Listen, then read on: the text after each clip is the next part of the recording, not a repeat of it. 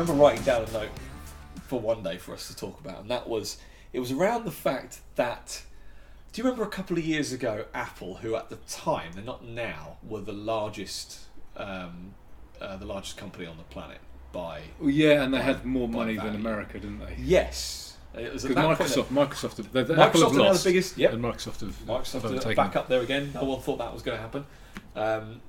So Apple had more cash than the US government a couple of years ago. And I remember thinking it spurred on a conversation in my head. We had this conversation. Did we actually have it? I don't think we recorded it, but we did have the conversation. Can a company bail out? Yes, a government. A government. A national government. And more than that, it was, can they buy them? Can you privatise the government? And I think that's a fascinating thing to talk about, because we talk about privatising specific industries or organisations that would then become companies if they are at the moment basically just run by the state. But taking the whole thing, we've talked about, and I think we were planning on doing a podcast on how exactly we would privatise the NHS. Take the leviathan that is the National Health Service. How would we overnight? How would we privatise it? But let's think bigger. We're thinking too small. Whole government. But how would you privatise it? So are you talking about a huge company like Google owning, well, that's one way of doing owning a government? Because that would be catastrophic. Absolutely tell catastrophic. Me why. Well, because they've just created an artificial monopoly and kept it. That would never occur naturally. The only way to get that big is through force. That's the only way to do that. So I suppose the point is, how would a big company buy the government in the first place? Because if the government was to float on the stock exchange, then it would be open to everyone to be able to buy a bit. And so I don't know enough about how IPOs and everything work, about how you float on the stock exchange. But my understanding is that. But they would. One company doesn't just come along and buy all the shares. But they would cease to become a government, surely. They would cease to be a government. You can't be a government and then be owned by something, so that your vote doesn't matter anymore. Oh yeah, I'm saying this is a transition away from government, but the organisation that currently is a government would be privatised.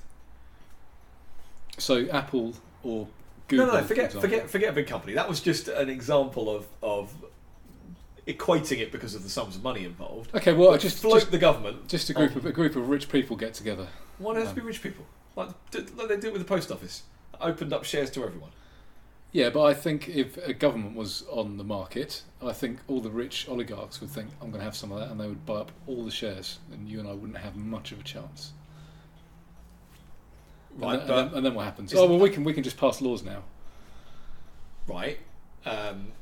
Is that not an argument against what we were talking about with the NHS then? Because that's what we said. We said you'd float on the stock market. You could. I'd be happier with something like the NHS floating on the stock market. You're against me privatising the government. I'm against any government. I'm against anyone having control over me, whether they're privatised or not. Right. The whole point is that you would have to break down the democratic parts of all of this. If it's privatised, then you and I are going to have a contract with this organisation. They're going to have to. They're going to have to abide by the law. They're a company now. They're not the government. If they're the government, they can make the law. If this is just all the stuff that the government does... That's what I'm talking about. I mean, the government makes the laws, and that's the most important thing that they do. Privatising the institutions. Right, so you're talking about all the... all the departments, all the everything. I'm not talking about privatising the Prime Minister.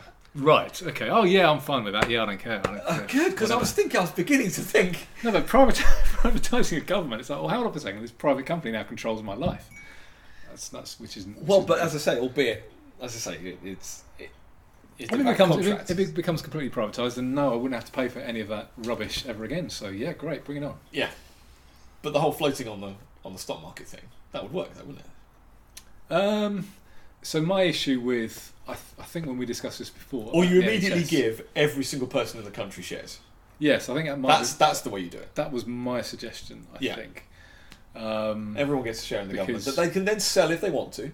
Yeah, because I think if you floated it on the stock market, then obviously that gives people with more money, more of a chance. I mean, to be honest, my one issue was that we all stopped paying for it immediately. So that was, I know you were talking about, taking a couple of months or whatever. Like, no, just cut funding straight away, and you will have to make it work one way or another. Yeah. And it will probably turn out that if people's funding is cut immediately, and then obviously people's taxes drastically go down, then if you're worried about the poor having access to healthcare, then you can donate to charity to help them get healthcare, and we can do that without all the administrative burden of the of the government and all the bureaucracy. You can just okay, you need an operation there, fine. There'll be charities that would just spring up that would help people who can't afford their own healthcare. If as of tomorrow, we were no longer taxed. Yes. Anywhere on anything. I mean, even if you just want to say for the NHS, you could just say, right, okay, the NHS is no longer the NHS. We are cutting funding of that. You will no longer be taxed from tomorrow. Everyone would have way more money in their pay packet. Yes.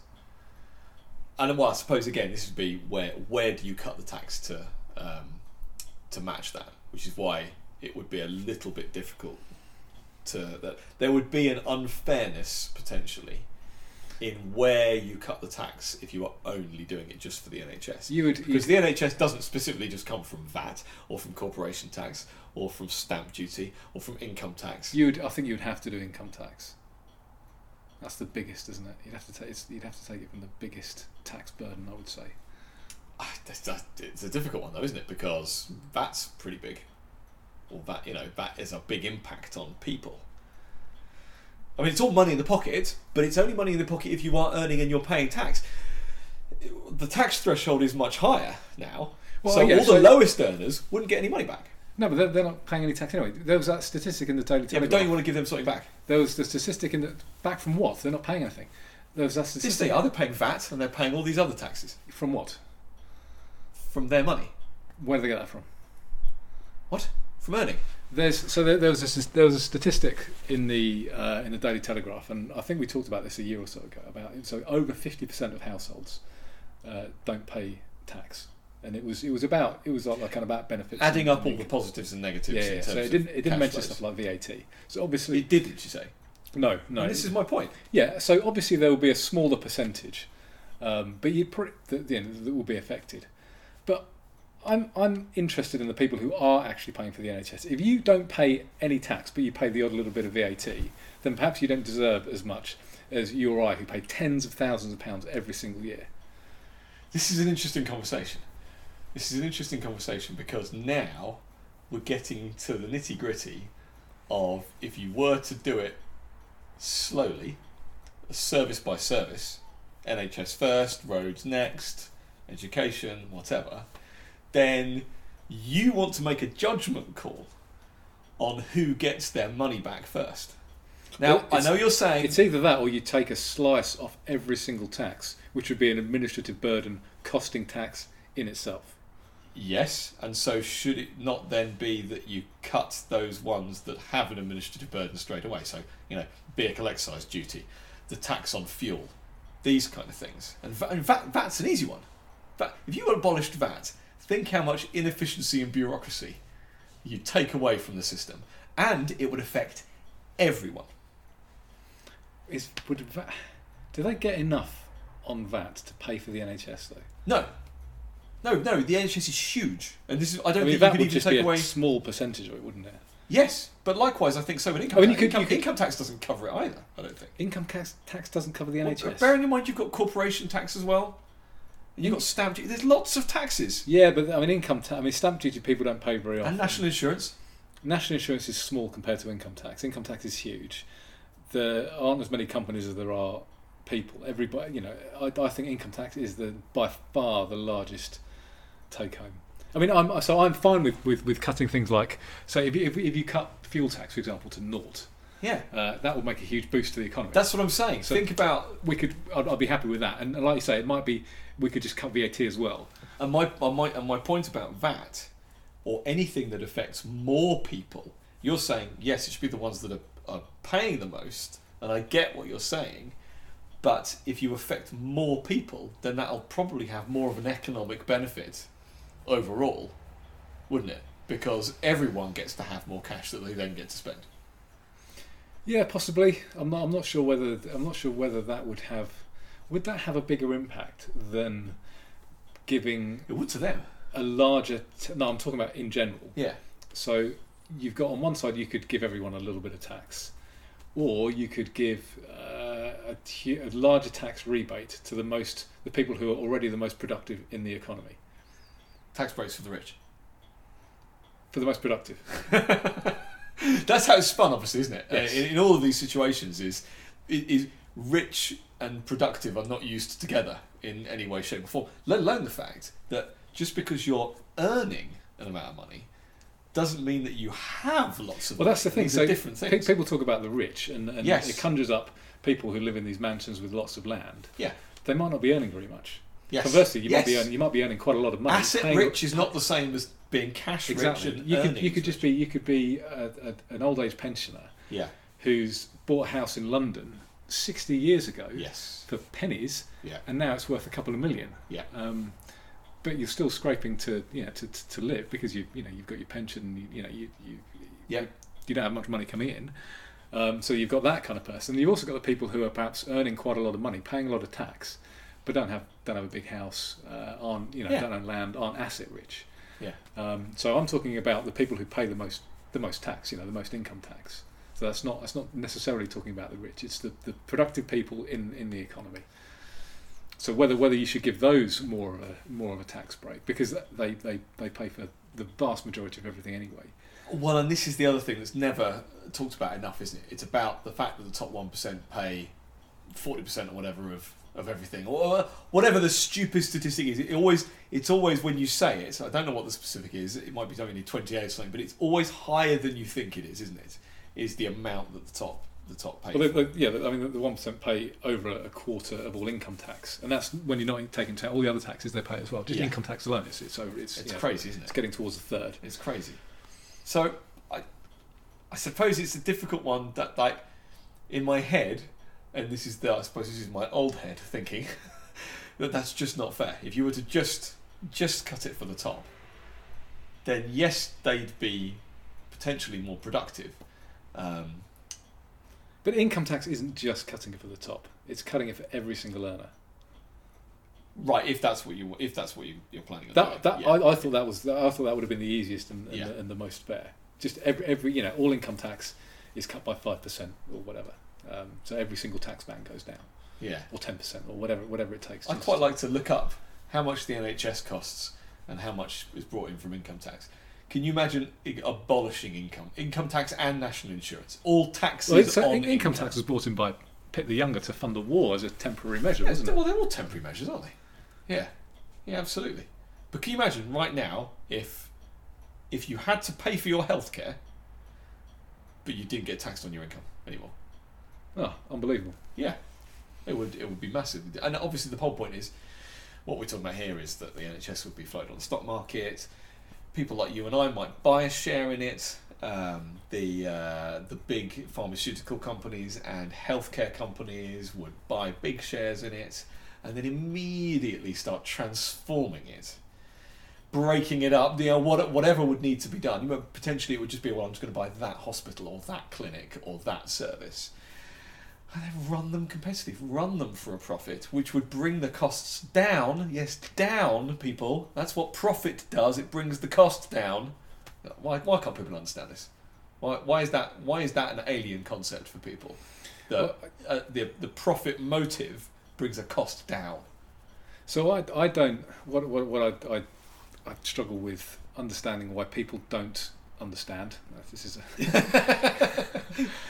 so. It's similar to that. So competition. Say you've got like a bunch of hospitals all run by different different people, different companies. Yeah. They might try different ideas. So they're not governed centrally. They're going to try a different idea. If one hospital tries something and it works, they'll all do it. Yes. That's why competition is good. That's why having one person in charge thinking, you know what, we're going to do it this way, and now everyone does it, and nobody's allowed to try anything different. That's why catastrophically bad idea. And people don't understand that. People think, competition. Oh no, they're just competing. They're just competing for profits. Yes, and they profits are. are bad. No, and this is it. Yeah, it's not bad at all. That's how you get higher standards. It's how you get innovation, and because they're all fearful that the other ones are going to make more money than them, they're all fearful the other ones are going to get more business than them. So they act accordingly, and as you say, they experiment. And how do you pay for innovation? How do you pay for capital goods? With profit. That's what profit is for. Yeah. Okay, so this is another interesting thing because Dominic Cummings is now one of the head honchos at number 10. And to be a fly on the wall at number 10 at the moment, while someone like him is kicking around in his t-shirt and shorts or whatever, telling everyone what to do.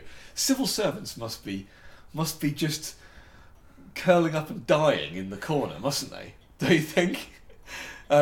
Because he's a figure of hate for the left and for Remainers in a big way, isn't he? Oh, he offends all the right Have people. you tried reading any of his blogs? No, I don't think I have. Are they any good or are they awful? I mean, they're about 10,000 words long. Right. So, and this is why I was intrigued as to what you knew about him, because albeit he's run these very successful campaigns that you and I have been in favour of, No to AV and obviously the Leave campaign, leaving the EU. I think he may be the ultimate magic formula monkey. He is there trying to make government better. And like his last blog post, of which I got barely a tenth of the way in, because it's pretty heavy going, is all about the techniques of high performance, high performing teams, things that you would be interested in. This is what I do for sector. a living. Yeah, I transform groups of developers into high performing teams. There you go. So could you go into government and do it for them? I wouldn't. But could you? Is it possible to go into the government and make them a high performing team? I think I could make any group of individuals perform better and be more efficient. We just need you in charge. Well, no, because the jobs that they are doing are all bad. So I could be high performing, but I'm still doing. If I'm doing a bad job, let's say my job is standing in the middle of the road with a pickaxe and making holes in the road. Okay. Yeah. I could make that person much more efficient, and he could dig bigger holes. He could, Could you do it with an entire government department? I still don't want him in the road Could you digging do it holes. with an entire government department? Can you see what I'm saying? I do, but I also think you're missing the point here, that you're talking in very, very, very small terms there. We've talked before about you saying, I can manage a team of 10 people, I can get them just so. But 100 people, that's different, because I've got to manage 10 people that then have each got to manage 10 people. Can you make a government department high performing? I could, but I wouldn't want to. But you think you could? I'm saying, my angle is, you can't do it. It's impossible. You can't make a government department, you can't make a state-run anything high-performing because of all the problems we've just said about competition and profit and the way it's governed. So that's why I'm saying I could make them more efficient and they could perform better, but they're not doing the right thing. It's like I'm saying you couldn't make it more efficient. I'm saying there's inbuilt. Of course you can make it more efficient. You can make everybody more efficient. That's an easy one. That is a really easy one. Well, if it's an easy one, why hasn't anyone done it? There's no market for making the government more efficient. Well, Dominic Cummings is there now, so maybe you'll get your wish. Well, if he can just slice 25% off every single department and force them to be efficient or whatever. I mean that's ideological cuts. Any kind. I don't care what sort of cuts they are, as long as they're cuts. I'm with you, but do you understand the argument I'm making? I mean, it's a hard. It's not an easy task making any public sector worker better, because they are probably the least performing people in industry. So it's not going to be easy, but you can make people more efficient. But they're not doing the right thing. They're but to standing in what- the middle of the to road what making point? holes. But you're never going to make them into something that's worthy of doing it. Again, right? Take away the people just digging holes. Even take away When you say worthy of doing it, the tasks that they are doing, even if they were the best people on earth, that's not what I want them from doing. And everything they do is bad. Everything they do is a hole in the middle of the road and is an inconvenience and is just making stuff worse. So let's take the Treasury when they're trying to plan the economy. I don't want anybody planning the economy. Okay, right, yes, but let's go back to the NHS then. Healthcare. Healthcare is a service that people want and use and need. Yes. Yep. So could you make the NHS more efficient? well, obviously you can make the NHS more efficient, but not to the point where it's going to be as efficient as a private company. No, but that's why I said I couldn't make them. I said I could make them higher performing, but you're not going to get them. Well, what I'm saying Dominic Cummings thinks he can do is crack the government problem. To crack the government problem, you have to crack the government. I would say. agree. I agree with you, but I think he's on a hiding to nothing. I think there is let's put it this way. I think there is a ceiling to the efficiencies that you can make with government without taking an absolute scythe to them, without starting again, without recreating it as a completely privatised industry.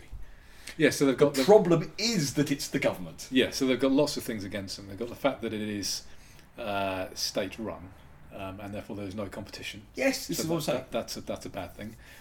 Ownership is wrong. You've got the fact that There's no profit. yeah, so they're not they're not in contact with the people who pay for them. There's that level of abstraction. It's paid through tax, so the customers can't withdraw their funds. No contracts. Yeah. Yeah, and you've got the most inefficient people on earth working in the public sector by a country. Which is mile. why an effective manager can't go in and make it work. And that's what I'm saying. It's not They it's could- not a question you of could make it managerialism. better, but you couldn't make it work. Maybe that's the phrasing I Right. misused with you. I Of could- course I- you can make it better, Yeah, but you couldn't make it work. no, And neither can Dominic Cummings. no. But I that's mean, his aim. you couldn't make the NHS work because of the sheer size and because of the way it's funded at all. You could make it more efficient. You could make it a lot better than it is. You could make it closer to the systems that they have in Europe. Even But I reckon the speed at which you did that, other inefficiency and nonsense would crop up somewhere else. yeah, possibly. Spending would just go up somewhere else. But there are other government departments that do stuff that I just don't want people doing that stuff. No, I agree. So I wouldn't, I agree with that. I wouldn't want to. I agree with that. But I think it's interesting that there's someone now at the heart of the government machine who is, I think, and this is the way I brought it up, I think is the ultimate, sees himself as the ultimate manager. Right. And we've talked a lot recently about this managerial style of mixed economy statesman, haven't we? About how that's certainly what the Conservative Party want to be seen as, just good custodians of government, as opposed to having an ideology, whether that is free marketing or whatever. It's about you can trust us to run it. See, I've got an idea now. You've got me thinking. Would I take a job to make the government more efficient? And I might, but I wouldn't make it. Depending on the department I was running, I might go in there and say, yeah, I'm going to make you all more efficient, and I might make them less efficient. If they were if it was a department that was like, for example, making law or passing through statutory instruments, or just generally monkeying around with our so lives. you would deliberately slow them down. Or deliberately slow them down. So at the moment, everyone's focused on Brexit, Yeah, and things are barely behaving getting quite. done. It's Yeah, brilliant, isn't it's it? fantastic. So I would. That would be my end game. It's like I'm just going to get them fanning around, so they're not actually doing anything at all. We may be being Wasting taxed. lots of taxpayers' money. We may be being taxed, but I wouldn't have any influence on that. But at least they're not making things worse. You see, when you Because first started that, government makes things worse. when you first started that, and you said, so you basically you're going for saboteur. Oh yes. Yeah, because when you first said I might take a job making them more efficient, I was thinking to myself, you absolute sellout. And how could you possibly go and make them more efficient when they would just go and take your efficiency and spend it somewhere else? Because the point is, if people could go into government go into any government department or agency or whatever, make a saving, and then immediately be passed on, taken off the top of the budget, that would be fantastic. There would be actually, there would probably be quite a lot of business people who would relish the opportunity of going in and slicing and dicing. Even if they said, if you save us 10% of our funding, we'll cut 5% off tax. Whatever you do. So we're not going to say, if you make us more efficient and we save an extra 10%, then we are going to spend 5% on something else. But there's going to be 5% that's going to go back to taxpayers. People would still do that, even if they weren't getting the whole thing. There would be an incentive to do it, wouldn't there? Yeah, of course. Yeah. So, I don't know though, because I still think having them do absolutely nothing is the way forward. Exactly. And I think float them on the stock market straight away. Give everyone a share. See what happens. And just abolish a whole lot. I mean, the regulators. Get rid of all those. All the quangos. Just get rid of those. We're not going to want to privatise Ofcom, for example. But this is where I think it'd be quite interesting, because you would have to privatise all of those things. All at once. Yeah? If you're going for immediate transition, stopping all taxes... So they would no longer... Things like Ofcom would no longer have any teeth. But what I'm saying is that it would exist because people put money into it, or it wouldn't exist because they would take money out of it. Correct, but they wouldn't have any power over you and your telecommunications company, for example. Well, again, that's...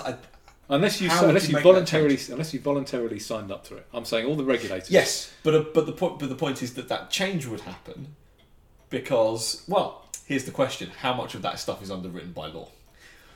There is a statute book. It is overflowing with law that whatever the term is, that then leads to regulations, that underpins regulation. Just burn it, tear that up. But that is the problem, isn't it? Even if you were to privatise all government institutions, including the wider quangocracy, overnight, then they would still have the power over you. Now, that's what I mean. So you should just get rid of them. That's what I'm saying. Don't privatise them. Just abolish them. Tear up the rule books. Tear up all the laws, all the regulations. Yeah, but that's what's. I mean, this is all fantasy, obviously. But no, you're just getting silly, Andy. But if you were. But if this is thought experiment. That's all this is. This is thought experiment. If you privatise them overnight. You can't privatise anything that has power over anybody else in terms of lawmaking. That's why I was saying when you're talking about lawmaking, but a regulator. That's still interpreting. Not lawmaking. They're enforcing. That's okay. Yeah, I would say that's the just as bad. It's interpreting the law in ways that are good for them. But wouldn't it basically cease to exist under who in their right mind would keep funding Ofcom? Yeah, but I don't want that to be an actual option. This is an argument that's used about. So there were some laws that were passed relatively recently in the last few years, giving local authorities more powers over individuals. So there were these laws around, like, because it was also tackle antisocial behaviour, and you and like a group of 2 or 3 people past 11 o'clock at night, you could theoretically get arrested for loitering or something ridiculous. Right. And the guy, there was a guy who was on Radio 4 defending this, and people were speaking to him and saying, "Look, hang on a second. I'm 40 years old. I could be out with 2 of my friends, walking home from the pub, and under this law, I could get arrested." And he's saying, "Well, of course, people aren't going to use it for that purpose, or people aren't going to interpret it like that. That's not the point. You shouldn't even give them the ability to have that amount of power over people." Yes. So even though your argument that people probably wouldn't pay for it, so it wouldn't have any control, I don't want to give them the option of paying for Ofcom. Otherwise, what about the big communication companies? Oh, we'll pay for it because then we can interpret the regulation that's good for us. I get what you're saying, but how? This is my problem with all of this, and my problem with in any way, shape, or form trying to, whether it's in big bang or incrementally, get more freedom is the how. And in this situation here, you just described, there are laws that need to be overturned, but there are laws that also probably shouldn't be overturned unless you are advocating an entire, complete and utter reset of law. And I don't think that's what you're advocating. No, of course not. So that means someone's got to make the decision on what laws to repeal and what laws not to. Now, we're fans of the common law. Absolutely. Yeah. And so I don't know where particularly that sits with statute. And I want law to grow in that way, with judgments and a judiciary of some kind. I mean, I guess you could, if we're going to do everything overnight, you could write some kind of a constitution that would say the only laws that Do you know what? I was about to come to this. I think we need a constitution. The only laws that that we will leave behind are the ones that adhere to the non-aggression principle, or something like that. Well, you'd need to have a constitution that protects individual rights. That all it did was protect freedom, which is this is very much the kind of objectivist idea, isn't it? It is. Just having a government that underpins. Yes, this is where I differ from you. But let's say there was a piece of paper that everyone. I mean, that would be a start. Having that tiny minority government would be a start. Well, forget government. Just have a constitution. Yeah. Have a constitution that says that no one can have power over anyone else. No organisation or person can have power over anyone else unless by contract. Yep, absolutely. And again, you could, as you say, you could include a non-aggression principle in there.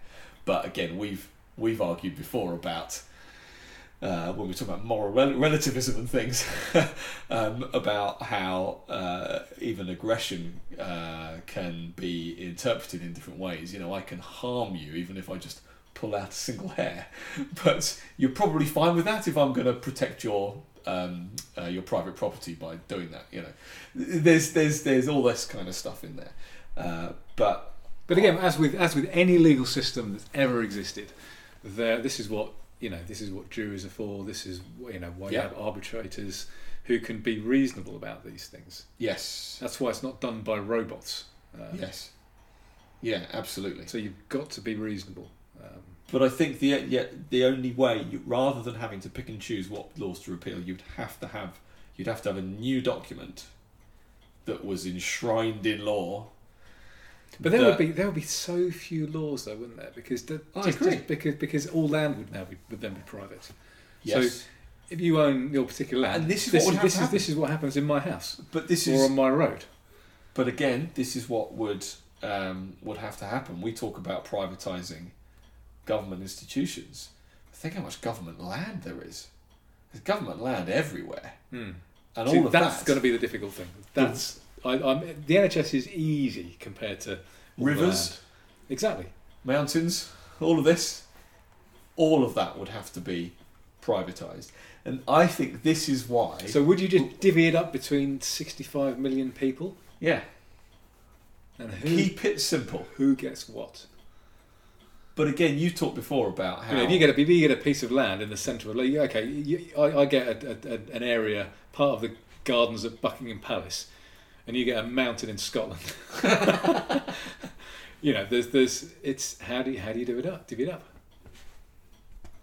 Absolutely. That's the difficulty. It is the difficulty, and this. So you get a mountain in Scotland, and I get a centimetre of Buckingham Palace because of the differential. Oh, what? Because you're doing it based on land value. You're doing it based on current value. Well, that's the question. How do you do it? How do you divvy this stuff up? Do you do it on value? Do you do it on size? Again, but this is why people think that the concept of not having a government and not having public spaces or public goods, that's you get to this point and people do. This is why it's just nonsense. This is why it's utter nonsense. Why you can't do it. Well, so they've made it difficult to go back because they've screwed so much up. Let's say we went into somewhere. It's the same as the Brexit argument, isn't it? Yeah. So you're making such a hash of it that you're saying it's impossible. Yeah. So, but let's say that we go to somewhere that is very sparsely populated and vastly untouched by human beings. Somewhere like Antarctica, Mongolia. No, I mean Antarctica would be hard to live there, but somewhere like Mongolia is relatively untouched. There are poor Mongolians. What have you got against their poor country? It is but it's untouched. It's very sparse. So there are massive, millions and millions of acres that are completely untouched. Yeah, pretty. It's not particularly usable either, though, is it? No, there's lots of usable forest and, Okay. and fields and just land that hasn't been used. Go somewhere like that, and if you started afresh without any government, and people just started to live there, that would work. I guarantee that would absolutely work. It's this rowing back that's difficult. Because we've got we've got control over everything and we own everything, and it's the undoing that's the difficult bit. Actually, starting Right, from so you're scratch. sounding like me now. I'm the one who always says this is going to be difficult. You need a transition, all this kind of stuff, and now you're saying it's too difficult. I'm not saying it's too difficult. I'm saying it absolutely should be done, and just because. Okay, if I get a mountain in Scotland and you get a square centimetre of the Queen's Garden, which I think is a fantastic equation that you put there, that somehow those are like for like, then either I'm going to go and live on my bloody mountain because it's mine now, or I'm going to sell it to those people that want it. And I suppose the question is, So I'm fine with that, but are there going to be areas that no one wants? In a market of a finite thing, you like talking about how resources are scarce yes, or finite in some fashion, yes. and that's not quite the same as you can keep digging and find more ore or whatever, and we just need to look harder. And the fact that It's still scarce. It's still a finite amount. There's still a finite amount, but the Earth is still pretty big. But land, But there's still a finite land- amount of workforce to actually do the mining and. Yeah, forget all that. And I'm not talking about bloody mining asteroids or anything like that. But land is quite visibly finite, unless you're talking about volcanic islands springing up, or the Chinese literally dumping rock and sand to make an island to somehow claim that area of the sea. So putting those nonsense things aside, or that palm tree island thing that they made in Dubai with all of those properties on them. Well, I think those things are cool. I think they are. I think they're clever, but it's not an economically viable way really of generating that. Land is scarce. I understand. So it's right there. You can see it, and you can divide it up equally. We could divide up the British Isles, yeah. Or is that unfair to the Irish? is that you could privatise Great Britain and Northern Ireland. We could divvy up the United Kingdom. And by that, what we're talking about here are obviously the public lands. There are private. I own the land that we are currently sitting on. Yeah, but everything else gets divvied up equally by square footage. I mean, One way you can do is just equally by square footage, and you're just giving it. That's it. That's your bit. But things like roads, I would want to own the. So you and I live in a new township, I guess, a suburb. Yeah. And there's one big road lined with trees that has several estates off it. Yeah. I live in one of them. You live in another. I would want part of that road. I think I have more of a right to that road than other people. So I think that road should be. But don't you divvied also want a bit of a right to the A1 that we're quite close to, because you use that a fair bit to get around? I think there's more of an argument for having ownership of the road that leads to your house than a road But that's aren't just you nearby. introducing a very, very complex initial way of divvying stuff up that would take... Think of the resources it would take. Bearing in mind also, this is a moving feast. There are people moving all the time. How do you divvy this stuff up? It's a difficult one. So just... And forget market values, because the market is constantly changing as well. So at what point do you say this is what it is? You just divvy it up. Everyone gets an amount of square footage, and that's it. Everyone in the country. Okay, to make it more fair, does everyone get part of a mountain, part of a road, part of a Buckingham river? Palace. Do you do it that way? No, I'd make it random.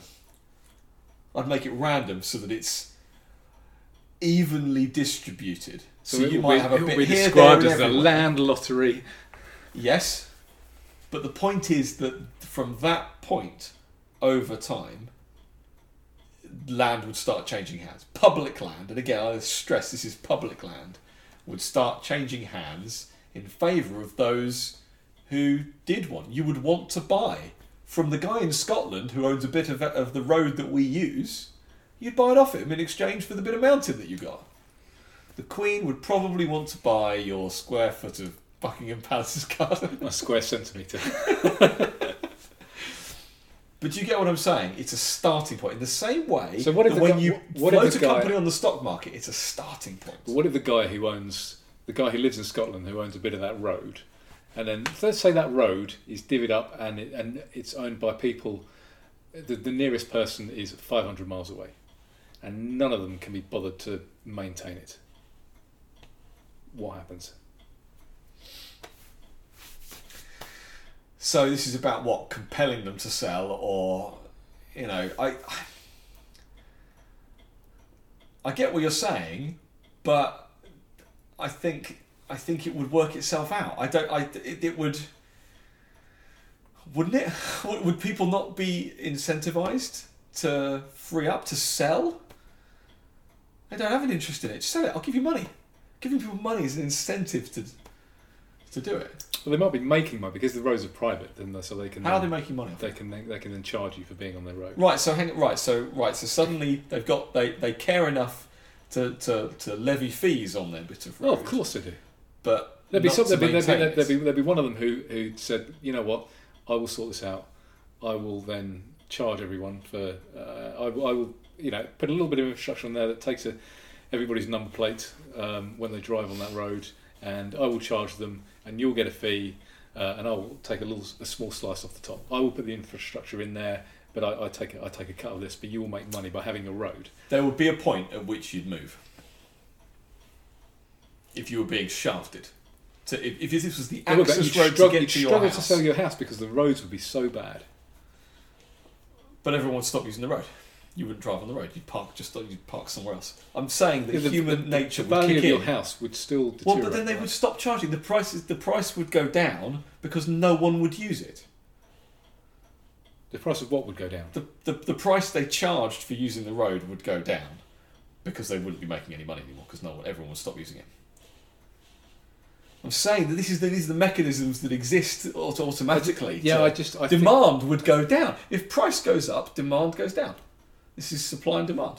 I understand that, but it's Market that mechanisms. is no good for the people who live there. And I think we should aim to try. If You need to come up with the magic formula for how we divvy up the public land. If we're divvying stuff up, I think we should aim to get it to as close to what it would naturally be without the government there in the first place, which would be we live on an estate, we all jointly own the land.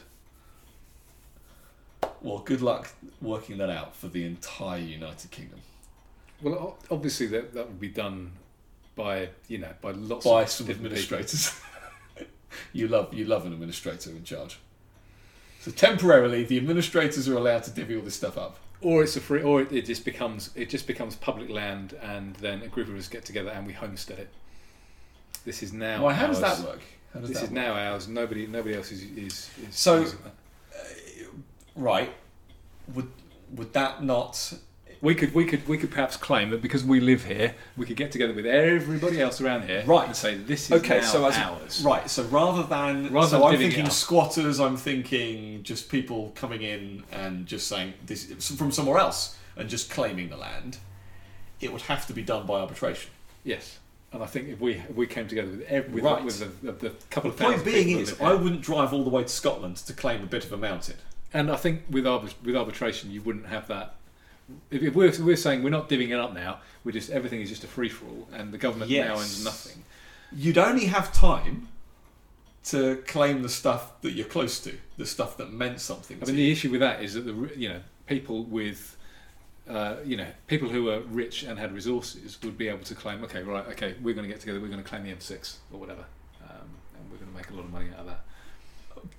But again, you can see what I mean. That there would be an economic incentive for the price to be right. Well, yes, so the that pricing mechanisms of the market do mean that would make sense. it would. Again, it still wouldn't be as good as if things appeared naturally, because the road networks certainly wouldn't be as they are. And this is now. the problem with the existing road network. So there would be some roads that once they get There's claimed, no competition in roads. Exactly, people will be forced to use this particular road.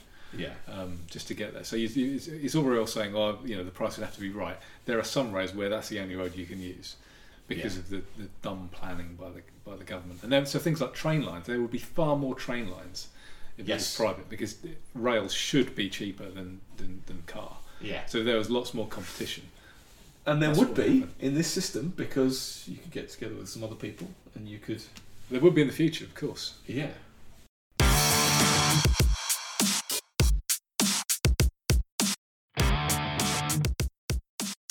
Nick, thanks for the scotch. That was... I can't remember what it was. Oh no, I didn't pour your Highland Park. Springbank. Springbank. Cheers, This is your a health. mere 10 years old. Yeah, but it's a good 10 years old. The one we had last time was 5 years old, and that was exceptional. So it's not all about exceptional firewater. Yeah. Yeah, it's good stuff though. This, do you know what? I've been I thought this was smokier than it is, but it isn't, is it? See, I told you it wasn't that bad. No. It's nice. It's an easy drink. Not quite driving whiskey. It's getting on for driving whiskey. Anyway, we were talking about privatising government. Well, yeah, we were talking about talking. It was like a bit of meta talking, and I thought... We were just analysing the last bit of recording, weren't we? And we were saying how, I mean, we didn't plan on talking about this specifically, but also I was saying how we keep each other honest because we like to challenge each other with our positions. There was a point during that we were kind of at cross purposes, where I was saying you can't improve government efficiency stuff. Yes, and you were like, yes, you can. And I didn't know the extent, so of course you can make improvements. One, because they are so bad, it wouldn't be too hard to make a tiny improvement. But I didn't realise that you meant improve it to the point of view where it could compete with a private sector company. Yes, because you can't do that, and you can. It's like a fat person losing weight. So that it's far easier for a fat person to lose weight than me, who is I'm probably, I don't know, about 10% fat. I would struggle to lose weight. Yeah. I could with training, I could quite easily knock probably a second or two off my 100-metre time. But with all the training in the world, Usain Bolt isn't going to run 100 metres in 7.5 seconds. It's diminishing returns. This is the law of diminishing returns. Yes. And this is why Cameron coming into government and lopping 10-20% off a department's budget was dead easy. It was just low-hanging fruit, yes, wasn't it? But to actually make, and this is where I said, Dominic Cummings is there. He thinks, I think, that he can make structural, meaningful, constitutional reforms to the way that public services are delivered. We're in danger of having the same conversation again, though. What I wanted to talk about now was the structure of that conversation. Okay. And did you enjoy it or not? Because we did meander. What I liked about it was that we didn't know where we were going. We just went on a journey and then arrived somewhere at the end. Now, and I've heard Jordan Peterson talk about books like this, and he would compare authors. And so these are two authors that I both really, really love. Yeah. So he would compare like an Ayn Rand book with Dostoevsky. Okay. So when you read Ayn Rand, you know where she's going. Yeah. You basically know the ending. Yeah. Or you know the points because she was an objectivist and she had this this ideology. She had a philosophy. She had a philosophy, and you knew this was what she was aiming for. So you kind of know what you're getting when you read an Ayn Rand novel. With Dostoevsky, he would just write, and he would have no idea where it was going, and he would just let the story kind of tell itself, and he had no idea of the journey, but he'd go on it, and then the story would emerge, and he would arrive somewhere. He had no idea where he was going to arrive when he started.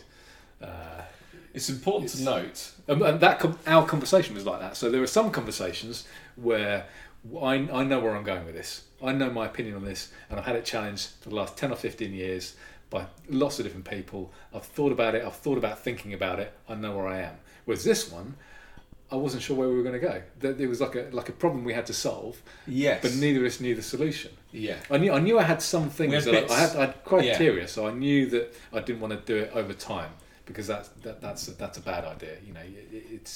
I knew that we had to stop it immediately. We'd have to cut tax immediately, for example, and these things. So I had certain points that I needed to get done, but I wasn't sure. Like the land divvying up, we took a bit of time, didn't it? Yeah, To get there? we had like a few different suggestions, and we kind of arrived at something in the end that was different to perhaps both of us. I think it was completely different to what we both thought, but actually it was using another mechanism, and actually it was using the kind of common law, and it was going back judicial, to first principles, yes, and it was going back to like when we said we could go back to Mongolia and start afresh. Yeah, it was almost like allowing us to start afresh, but with already developed land. Yeah, I quite like the idea. I've always liked the idea that we don't have a constitution because our law developed gradually. But I do like the idea of having a constitution that basically prevents loads of laws from happening in the first place. Now, obviously, there's a problem there of how do you stop the constitution being amended or scrapped or changed or added to or well, whatever. see, I saw it as being, and I probably wasn't that clear, but I saw that as being relatively temporary until all the laws are abolished. So there would be a constitution, a very small constitution, and if there was a law that conflicted with the constitution would override the law. And that's what constitutions are for. All law should emanate from the constitution. Precisely. Yeah. So that's where I was seeing it. But ultimately, it would be, once there ceased to be any kind of government like there is now, and people would ally with each other, not necessarily on a geographical basis either. Yep. Then you would have, I would ally with you and my friends over that could be 100 miles away and stuff, and we'd have there'd be certain arbitrators. We'd perhaps have different, our own kind of private police forces, all this kind of stuff. Government, as we know it, would cease to exist. Yes. And there would be no need for a constitution because it wouldn't even be like different areas would secede and stuff. It would just be everywhere is. And that's a thought experiment similar to Ireland continue. was hundreds of years ago, where people would ally with each other, but not necessarily on location. It wouldn't just be like a village would ally and another village would ally. And I suppose that I'd like to get into that conversation more. I don't think it's necessarily for right now, but I'd like to get into that conversation more about how, in practice, it would then develop on from there, and whether or not then you wouldn't need to have this constitution. Well, I think it's worth noting. They managed it in Ireland hundreds of years ago, before any kind of technology. And the British took over and screwed it up and gave them. Well, and so this is why the conversation. It took them hundreds of years to do that. But this is why the conversation would need to include how would you stop another England from coming and stopping us from doing it. Or you have a massive private army. But you see how this needs discussion. But my point is, I mean, it did take hundreds of years for England. Are you going to keep interrupting me? It did take hundreds and hundreds of years for England to actually come in, because it's not like another country where you can just go in, take over the administration, and then you have control. They went over, took over a village, and that's all they've got, and they had to do it again and again and again. So it's as good as you're going to get from being taken over by some totalitarian other country. Are you finished now? I'm finished. What you said was we didn't know where this was going to go, and so we meandered, and you didn't have an end game in mind. But what the listener doesn't know is we've edited out the first however many minutes of this because we were talking about something completely different, and that's how we got onto this conversation. And we don't yet know. We haven't edited this yet. We don't yet know where it's going to actually begin. Because we only liked the final 90% and not how we started it. And to be clear, we weren't talking about this subject matter. We were talking about some other rubbish. But we ended up talking about this. And that's important to note, isn't it? We didn't just have the nugget of an idea.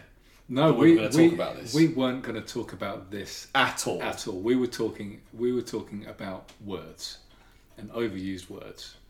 And I don't, isn't it interesting how we got from that to this? I can't even remember how it began. I really can't. There were probably words that were used by government. So one of us started ranting about government. It's maybe how these things normally start. Yeah, or it was about. I think we started on. We're talking about privatising. But how do we get there from words? I can't. No. This is useless to our listener now, and to us. But it's interesting that we can. I guess my point was that these types of conversations can be really beneficial, certainly to us, even if not for our listener. Well, and sometimes what we do is we like to have lots of conversations about something before we have a podcast, so that the podcast can be really clear. It can have a lot of preciseness and clarity, and we can know our stuff. But I actually think that some of these kinds of podcasts, when I listen to other people having these kind of conversations, it interests me because you can almost hear their brains working, and you can hear them get to the nub of a problem and discuss it at length. And I think that's a virtue of the podcast as a medium. Well, I mean, and I mentioned Jordan Peterson earlier, and he, because he gives the example of of Dostoevsky compared with Ayn Rand, and I love listening to Jordan Peterson because often when he has these conversations with Dave Rubin or Joe Rogan or Sam Harris or whoever, you can see that they're going on a journey together, and that's great. But I think there's room for both. I don't always listen to Jordan Peterson's. I enjoy listening to Yaron Brook, who basically just preaches at me. He's a preacher. All he does is he preaches at you, but he's brilliant, and I love it. In the same way that I love Dostoevsky, he's an amazing writer, and you should read some of his work. It's really, really enjoyable. It's a really nice tone, and it's not difficult to read, but it's brilliant. It's very, very clever. But I also love Ayn Rand, and I love reading Atlas Shrugged, and I want both. It's not that one's better than the other. It's that there's room for both, and we shouldn't just do one or the other. I've got about an hour left on a Joe Rogan with Eric Weinstein from only a few days. I'm halfway through that one. It's a long one. I mean, they're getting longer, it feels. No, so the one he did previously with Eric Weinstein was about 4 hours. Oh, really? Yeah, those two really get into it. And I'm at a point that I am really enjoying it. Well, Eric Weinstein I don't agree with a lot of what he says, but he's got such a galaxy-sized brain. Yeah, hasn't he? Though? He's so interesting. Even if you disagree with him, he's interesting. But my point is, they've talked about some rubbish. They've talked about stuff that I wasn't interested in, but I've persisted because they have gone on this journey, and they've talked about stuff that I wasn't interested in, and now suddenly I'm really interested in what they're talking about. Yes, I've still got an hour left. So sometimes, I think this depends on the speaker. So with both Rogan and Weinstein, sometimes, particularly when they get together, because they're good friends and it's just like having a chat with each other. Sometimes the signal to noise ratio isn't quite what I'd like it to be. Yes. And you have to sit through some stuff that you're not really interested in. Just because it's two guys having a chat about their favourite subject. To get a bit like this podcast, to get to the genius bit that that makes the whole of the podcast worthwhile. Yes. But because they're both great speakers and they're funny and they're engaging and you can just tell they're enjoying the conversation, it's a pleasure to listen to. So I can suffer through that. Yes. Compared Listening to someone intelligent talking about anything is still a pleasure. It's not just the fact that they're both highly intelligent. They're good speakers. Their voices are nice. If I had to, Eric Weinstein is a nice person to listen to, isn't he? Oh, he's fantastic. Yeah. He's absolutely fantastic. But if he just has a nice manner about him, yeah.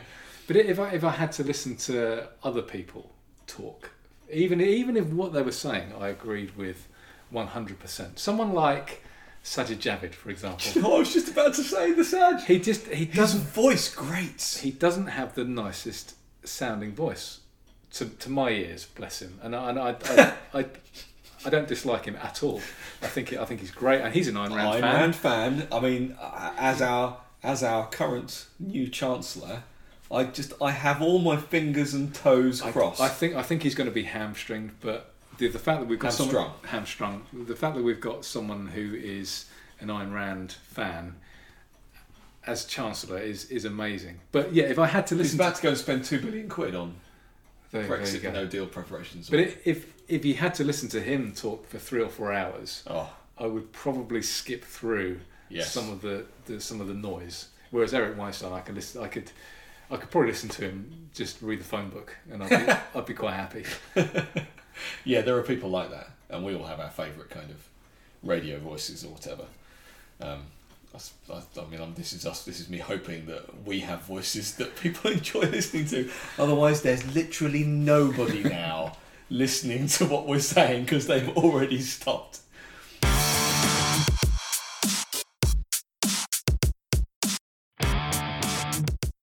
Are we done there now? I think we've exhausted the subject matter and talking about the subject matter. So I'm good. Okay, can I do the ending this time? Yeah, good. So I've realised that we've been doing the ending all wrong, right from the word go. Literally every single ending I think we've done wrong, because all we've been doing is we've been saying thank you for listening to Sounding Board. You can listen to us on Podbean, on iTunes, etc. Yeah. Everyone knows what the ending is. What do you think they're doing?